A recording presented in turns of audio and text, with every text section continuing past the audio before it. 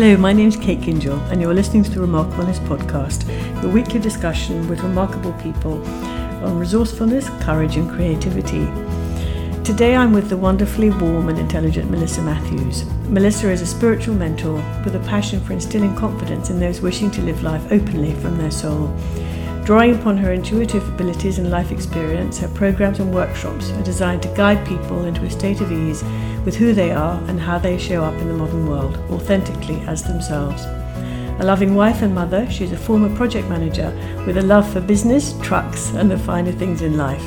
Melissa can often be found admiring a set of shiny wheels or simply enjoying the stillness of nature. I know you're going to love listening to Melissa.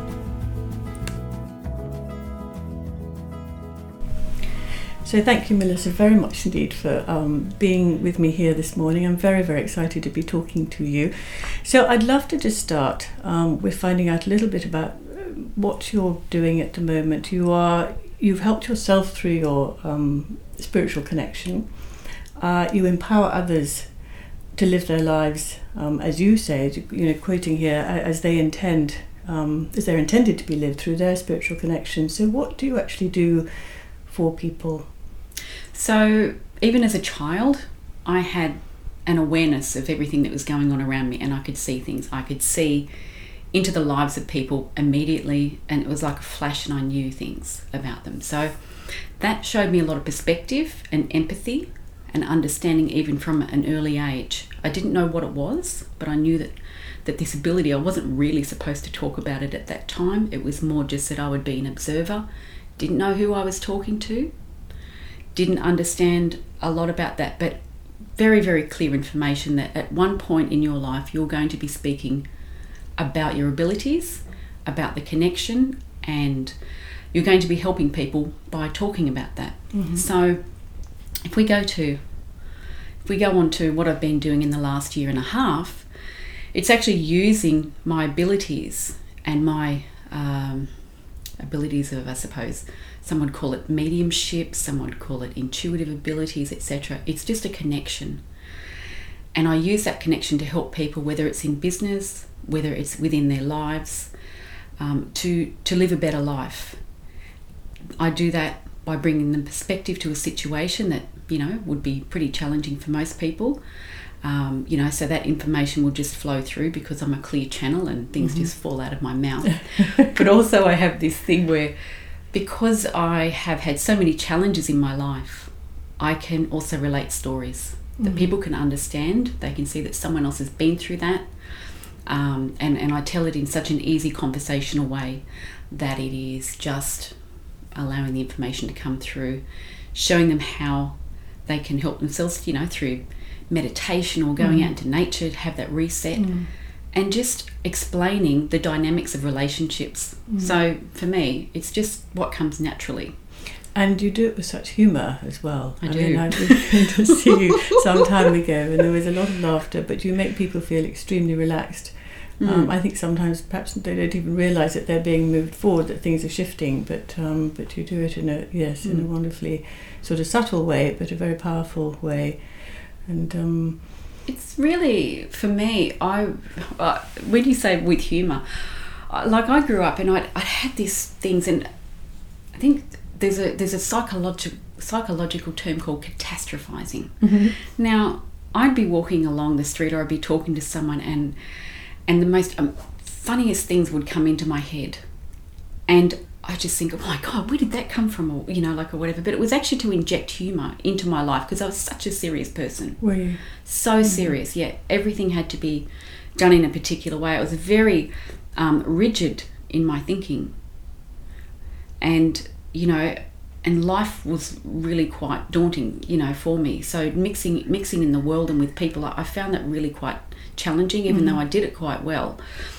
But the humour that would come in, and so as time went on, and in the last, let's say, 2.5 years, I've learned that these are actually like my guides, and they make fun of things, but it brings a lightness to it, and it is funny. Yeah, it diffuses the situation. Yeah. And it must have been. I mean, how did your family react to who you were? Well, I was always pretty different. I always saw things very differently, and people. Were you very isolated? Did you feel very isolated then? As a child, I knew that I was different. I knew that I was different, and so I did feel a sense of isolation. And yet, when I was isolated, say, we always had a holiday home or somewhere to go to, and it was then that even in that isolation that I felt not alone.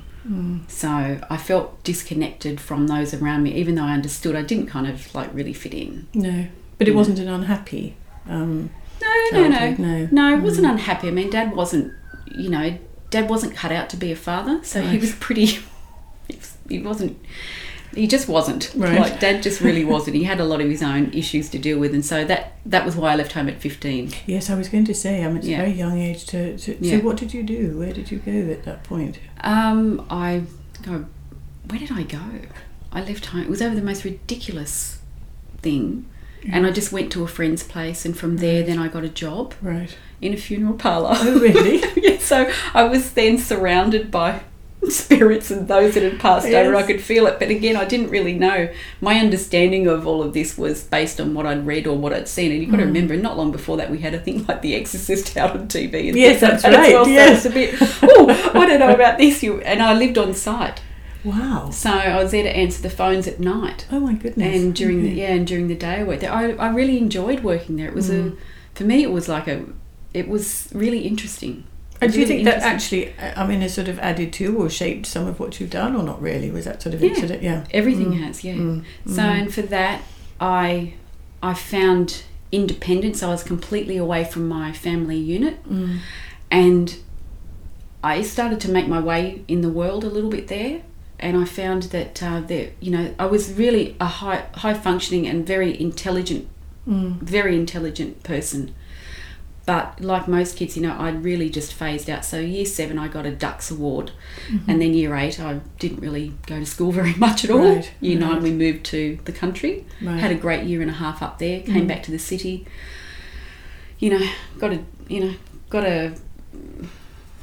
Just decided I wasn't going to put up with home anymore. That was it.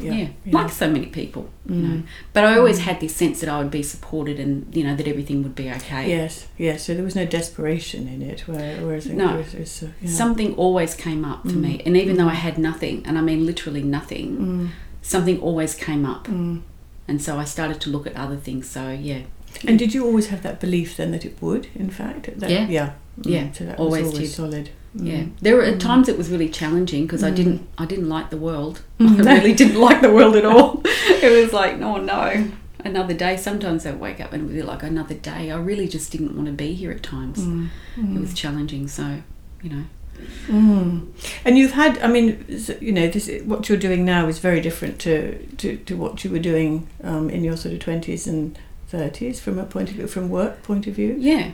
So I have worked in different jobs, professionally, and the last maybe 16 years that worked with my husband within his business. It's our business of transport logistics, and I like that. It's given me a great knowledge and an understanding of operations and management and and how things work within the world, because this, we go worldwide with that company, and it's just something that I really love. So I love business. I really love it, and I can see the relationships and how important they are, and so, and structure. That's really great, and particularly for someone like me, I find that there's freedom in that structure within a business and professional structure, and yet I'm so relaxed when I deal with it, but I do always, as you would have expected, Kate, that, you said that you could do that. Yes. And I thought that I could leave it with you. Expect it to be done. That's it. Yeah. So, So there's a wonderful mix there of the sort of the very grounding business and practical side, and perhaps a slightly more sort of esoteric or woo-woo part of what you, and I've always used those abilities, to within my life, but they were never as consistent as what they could have been. So I know through times of anxiety or trauma or grief that, the physiology within the body changes, so you react differently. So, but always I've used my abilities, and I just didn't really realise. I did think to a great degree that a lot of people had my abilities. But did you? You thought, yes, that it was normal? Yeah, there were some things I thought that were normal, and then I'd think, no. Talking to people, I think, no, it's not. And you refer to grief and challenges, and you've had your fair share of them. Obviously, knowing what you knew and your beliefs sort of got you through those. But at what stage of your life did they happen? I mean, have they? Because I know you were unwell at one point. Yeah. So I had leaving home early was actually due to my father. My father, he wasn't great. He drank a lot.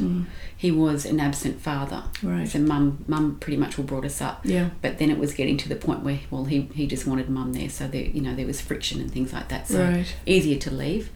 And then you go to the age of, I think I was 21, and by then I was a single parent, with an absent father. So you've got to bring up a child, and then and then you go on, and that really was very tough for me emotionally. And so there's that. And then when I got to about the age of, would be 33, I think, and then I had non-Hodgkin's lymphoma. Oh, did you? And that was a year into marriage, so that goes really well. It's like, oh, by the way, here we are. So we have things like that. These are things that people go through their life quite normally. But then and so I got through all the treatment and things like that. That was a pretty tough treatment, but I was in it to win it. Yeah. I had a focus. That was it. And so then, you go on. And again, the recovery from that as well, because like that was a really traumatic time for me. The physiological effects on my body were quite damaging. Right. And so, I ended up, taking actually Alzheimer's drugs to actually help me. Yeah. Goodness. And it did work, but and it helped me with that as well. Right. And I only needed it for like a short amount of time. And the doctor said, we might take you off this now. You're doing quite well, but we don't know how long. People are normally older when they have these. Yes. So, of course. But it was remarkable. It restarted my brain. Oh, fascinating. And helped me. Right. But at the same time, I found that it was difficult. I was also on like a hyper alert. So all these spiritual connection abilities that I had were amplified. So it would be seen as anxiety, but I couldn't actually go out into crowds or follow anything. It was actually easier for me to tune in telepathically to people. You were so sensitive. So I wasn't hearing what they were saying during a conversation. I'd actually tune in telepathically and see the images, and that was just easier for me. Wow. So I had to even learn to write again. That was how difficult, and I hid that. Goodness. So I knew what I wanted to say and articulate. Yes. But again, that expressing it was, again, like in the written word, even my signature now to sign something. I was signing documents during that time, and I had businesses and they had to be stopped. So, I'm signing documents, but that's still my signature. I still can't look at the page when I do my signature because it didn't transfer from brain onto paper. So I relearned all of that again. But in saying that, like most people would think, well, that's awful. But in fact, it helped me to get back in touch with who I really was, because I just looked at things differently. And I stopped listening to the words people were speaking. And I started seeing more. And I started understanding more, not only about other people, but about myself. So I started to value myself more. Because until then, I always had this feeling of... I'm from a highly competitive family as well, so there's a lot of us. So it was always this competition thing, and if you couldn't do something well, you just didn't bother. Goodness. So it was just so it was like that. So I started to value myself more and really to look at who I was, who I am, who I thought I was, and that helped. I went to see Eckhart Tolle not so long ago, and how he talks about us having the form identity and the essence identity. And the form identity obviously is our physical body, but it's also our perceptions and our wants and our needs, as opposed to actually really looking inside as to the essence of who we are. So maybe that was is that sort of what you were really looking inside as to as to who you really were there. And how I'd always thought this, when I'd come up against a challenging situation, or I'd see a sense of unjustments, or if I was involved in something, I'm the common factor. I'm the common denominator here. So what's my part in it? So, so I also looked at those challenges. Was I articulating clearly enough? Was I expressing my needs? Was I understanding my needs? Where were my influences coming from? Because from an energetic point of view, when we're with certain people, we pick up on that, we feel the goodness in people, and we just think, oh my God, I want to be with that person all the time. They're so wonderful. Everyone's like that about me, Kate. Yeah, they are. But and the same thing, if you explain energy like that to people, they understand that. It's almost like, yes, but don't go near our old Auntie Dory, because like she, oh my God, it's like, you don't want to go near her. She's just like down in the dumps all the time. So, so that's what I really started to look at, and I really started to tune into my abilities a little bit more and become more and more aware of what I was doing in my place in the world, how I expressed it, how I even came up with my thoughts and beliefs, even though down to the clothes I wear. Right, yes. So that's not a style that I'm comfortable with. Why am I wearing it? Because my mother told me that I looked good at it when I was 6. Hello. That was when you were 6. Yeah. So it's simple things like that. So at what point did you then decide, right, this is something that actually I can make a big difference to other people? Yeah. Well, when my daughter's father passed away, and we hadn't seen each other for a long time, and I was very surprised that I didn't know, like that we didn't know that he'd been unwell. And when I found out that he died, it was strange, because I'd been thinking about him maybe the last 2 months before he died, and I really started to soften towards him. And and obviously when I found out that he died, and I was quite devastated, because we've had children together, so I really felt like something had been ripped from me. But at the same time, I didn't really let anyone know about that, like how I felt about that. With my own husband, yes, because he understood. But a lot of people don't see things the way that I see them. So, But the thing that happened, Kate, was that I kept on thinking to myself, well, is that him? I'm really a little bit confused about this. Either I'm going a bit crazy, because he's actually been really nice to me. It's like, so I felt that he was with me, and I knew that he was with me. Right. But he was being nice, and that was not how our relationship was on Earth. When he was around. No, it wasn't. So I thought, okay, I'm going to nip this in the bud. And I thought, I'll go and see a clairvoyant. And if that doesn't work, I'll go and see a psychiatrist. So anyway, I went to see a clairvoyant. It kind of worked. So then I went to see a medium. I didn't know that there were specialists. And then, and she told me, yes, this is it, and what he'd said, etc. So then the whole right. And then after that, I wanted a consistent connection, not just this sort of haphazard thing that was coming to me. So I went to meditate. Right. That was really where my skills really kicked in. Okay.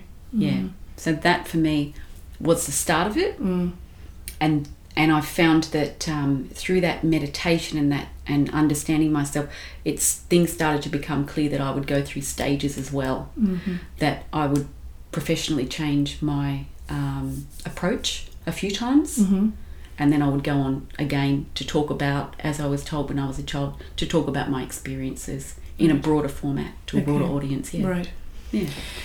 There's been a consistent theme actually in the podcast so far that that meditation is so important. And if people are listening and they don't know how to meditate, or they don't know what to do, how would you suggest people get started?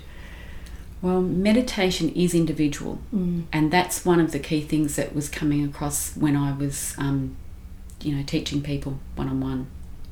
Meditation is very, very individual, but the purpose of it is to actually get you into your brain, into a state where it's calm and relaxed, and you don't have this incessant chatter. So it's a quietness. Some people will do it by just staring off into the distance, and we see that within our Indigenous cultures. Yes. Or they'll close their eyes and just feel themselves into the earth. Some people, like surfers, they go out onto the waves, and that's so calming and refreshing for them. So they're in nature. And again, you'll see them. all up the northern beaches of Sydney, you see them. They'll just pop in to have a look at the surf, and if you watch them, and I can see them energetically, they're just going down into that calm state for 10 minutes, and then they jump back in their car and they go back to the busyness. So then you've got people that need a guided meditation. Some people need a group. So it's all individual. And for me, it can take many forms in a day. Right. Because essentially I'm in the meditative state. I never thought that I could meditate, but the majority of the times I'm in that state anyway, and that's why I can see what I can see. Right. Okay. My brain's relaxed. Somebody once said to me that you look at a dog, you know that they're in a meditative state pretty much all the time, and it's sort of we should be learning from our pets actually, because that's where they're at. So yes, sorry, go on. No, and that's what you see them. They see, Like my dogs, don't do a meditation and call in the big guns, because the dogs will jump up like, what hell? Yeah. What happened? What's that change in energy? Look, it is individual, and it is a matter of people finding their own. Yeah. So what do you do? I get out into nature, but you're absolutely right. I mean, now thinking about it, I mean, there are times that actually I just do want to sit in peace, and I might actually find some lovely chanting, on YouTube and listen to that. Yeah. Other times I'll sit completely peacefully. Other times I'll go out. I mean, my brother, the way he meditates is by playing music. So yes, you're absolutely right. So, and it's all available. That's the thing. I mean, there, if people need guided meditations, there's plenty of them around. One of the great things that I say to people is, go wherever you love to go. So, say if you love to go and walk in the forest or down at the beach or whatever. Take your iPhone out. We know everyone's got one now. Yes. Everybody. Take it out and press record. Yes. And that's going, and just leave that go. And then every time that you want to do that somewhere else, maybe in the car before you go to a meeting or whatever, just pull it out, pop your earbuds in, and just think about yourself in that location. Yeah. That's a great idea. You could do that with birds singing, actually, couldn't you? In the water or something, but by the water, by the sea is a great idea. And do you feel that there's a greater need? I mean, there seems to be a growing awareness amongst people that there's something else that they need to be doing. That people talk about being grounded much more often. They talk about reaching their potential, and they are, and therefore ongoing. They're reaching out to people who can help them. Yeah. Why do you think that? Why do you think there is a growing awareness? Is there a growing unsettledness, or if that's a word? Well, it's interesting that you use the word grounded, because the way that I'm shown energetically, what being grounded means is actually being here on earth, because too often we're in our head. Yes. Which means that we're too far away, but we've got to be here on earth, and people are actually becoming more aware now of this need for balance. They go to work all week to fulfill their mortgage, their actual obligations, and the children's schooling, etc., etc. Then by the end of the week, they've come home. They really haven't seen their children, their family all week, and then on the weekend, of course, we know that there's sport, and then there's a maintenance of the home. So there's not an actual real enjoyment, and I know this because we've done this as well. So you've got all these excess requirements, and people are just like, they're exhausted. They're looking for what they already know. Where is it? And where's that sense of peace? Because I feel cheated. Yes. And people are feeling cheated, so they are looking for something, and they're getting it through podcasts, they're getting it through social media, they're getting little snippets of it, and they're wanting more. They're becoming more thirsty, I say. Yeah. Yeah. And as you say, I mean, I like yourself, there are becoming more people around who are bravely, I suppose, stepping out into a space that I think they've always felt was there, but actually now taking the bull by the horns, developing themselves, and then offering that to other people as well. So there are. And not only those people, there are people who have always presented in business authentically, but they don't know it. They don't realise it. So, it's like in the corporate world, there are people who are effective leaders, they're effective at team management, so they're naturally using the skills Yes, they've been and they've learnt, which is essential. Yes. When you do that, you have to have that structure. But they've always been a great boss. They've always been fair. And yes, they've had to, let people go or take them off certain projects at certain times. But essentially, they've always had that thing for being aware of people, of being aware of the need to fulfill the requirement within the business, but treating their staff fairly and kindly and with boundaries. So yes, these are our expectations, and then, so they do that. So it's already happening in business, but we are becoming more aware. So we have business leaders ourselves, and we have people like us who are there to light the way, to remind people to go back to what they really know. Yes. Yeah, and who they really are. Yeah. And what about our kids? Because again, there's an increasing, I referred to it as an epidemic before, of anxiety, and depression as well. Anxiety, depression, addiction. Yeah. Again, are they? They seem to be hypersensitive as well. And what are your thoughts on that? And what can we do? Well, I know my own daughter. Like watching her grow up, she was very sensitive. She has those intuitive abilities, gifts, and things like that as well. She's no different to many of the other children that I know and work with as well. They see things differently. They need their sleep. They need quality sleep. Some children are then naturally they'll get up late. Let them sleep. Some children, so if I got to the point where I just allowed her to work on her own timetable. Right. So if she was happy to be up till late doing her study, or God knows there was some partying going on as well, and then sleep in, that I found that worked better for her. There's a lot of stimulation, and that comes through, from social media and things like that as well. They get caught in a dynamic, and it really does suck them in. So there has to be balance within other areas of their life as well. They have to be going and doing things like, dance class, like for fun, not for like, oh my God, she's going to be a ballerina or something like that. That was never going to happen with my daughter. But that time out for actual fun and away from their group as well. Yes. Because, you want that so that they have that independence and so that they can free think as well. There are kids that I know who are being brought up with in a family that understands the way that, that they need to move forward themselves. Still, yes, they've got commitments for schooling and homework and things like that as well. But essentially, they've got to get enough rest. They've got to get good food. They've got to have a connection with the family in some way. Find it. I used to have to watch, what was it? Episodes of The Hills. Oh, did you? Oh, yes, on a Saturday. It was highly recommended, and that was great. We didn't talk much about anything else, just The Hills. I've got a fond affection for The Hills. Right. But, that was a connection that we had. So finding a connection with them, that will help then. You still maintain something with them. But you know what? They do need their quietness. Yeah. Yes, and there's a massive overstimulation. Yeah, and there's messenger and there's so much stuff coming in. And one of the big things, you know what, when you're typing into an iPhone, something on social media, and let's include like private messages and texts here, it's different than if you're hearing the voice or seeing the face. Your words, you don't actually see the response or hear the response.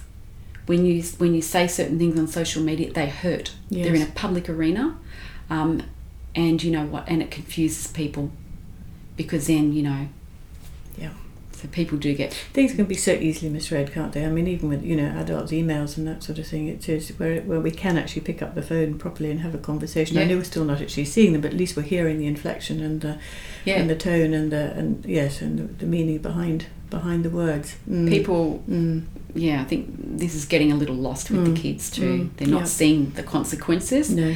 And then when they're questioned, speaking from experience, then when they're questioned by the adults, the parents, they're only getting half the story. So you naturally feel, oh, you poor thing. Yeah. Whereas in fact... Yes, exactly. Yes, you're missing half the other half. What did you do?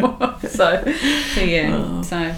And so moving forward, I know that you're sort of shifting your focus a little, and you're going to be speaking and moving into a sort of bigger arena. And you mentioned some workshops around post-death, and yes. So can you tell us a little bit about that? Sure.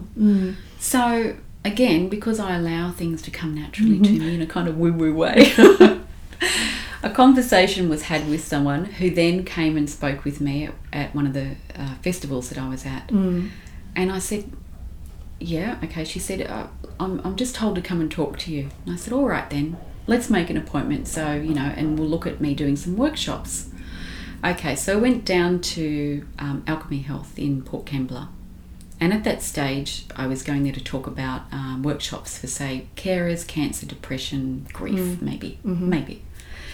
Within about 15 minutes, it became very clear that Port Kembla is a very special town, and that my experience of death, not only from working in the funeral home and seeing people energetically and the dynamics, etc., within that, but also because of my life experience, that I could actually put together a workshop based on death. And this is like for people that are going through the grieving process. Right. And so that is really interesting because, again, by looking at death itself, what are our real feelings about it? Are they our feelings, or have we grown up with that? And if we want to move on in life, we do need to understand that we need time to grieve. I know myself that there's been times when I haven't allowed myself to grieve. And I know the implications and the outcomes for that, and I see it in other people as well, because we don't express who we truly are. Men express differently. So I know my husband, when my father died, my husband built a beautiful set of cabinets. I know when our good friend Eastie died, we built a beautiful garden. When our lovely dear friend, when his mother died, we painted the downstairs. There are different ways in which we do things, and some people would say that we're not addressing it, but we needed to express ourselves physically. So yes, you have the tears and things like that as well, but we allowed ourselves the time to grieve. And we didn't get caught up in the family dynamics. We still allowed ourselves to grieve how we wanted to grieve. I like to cry privately. I don't want someone patting my back and saying I'm really sorry. No. I don't want you to talk to me.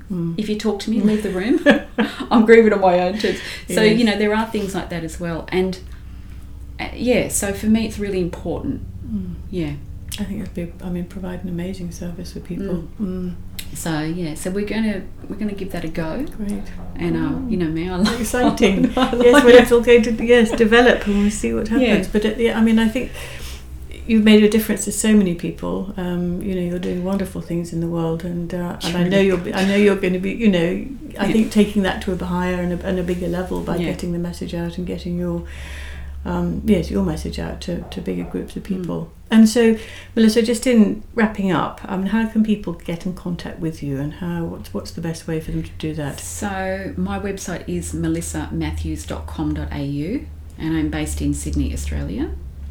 And going through the website, all of the contact details are on there. Great. And and particularly for the upcoming workshops and how I'm going to be presenting and the different places as well. Okay. Because it's not just on that topic, it's on a whole range of topics, because I've had a big life, as you know, Kate. Yes, I know, you certainly have. I know. So thank you so much for having me. Oh, no, well, I'm so grateful. Thank you very much. And it's been wonderful talking to you, and very best of luck with all your new projects and everything. Thank you so much, Melissa.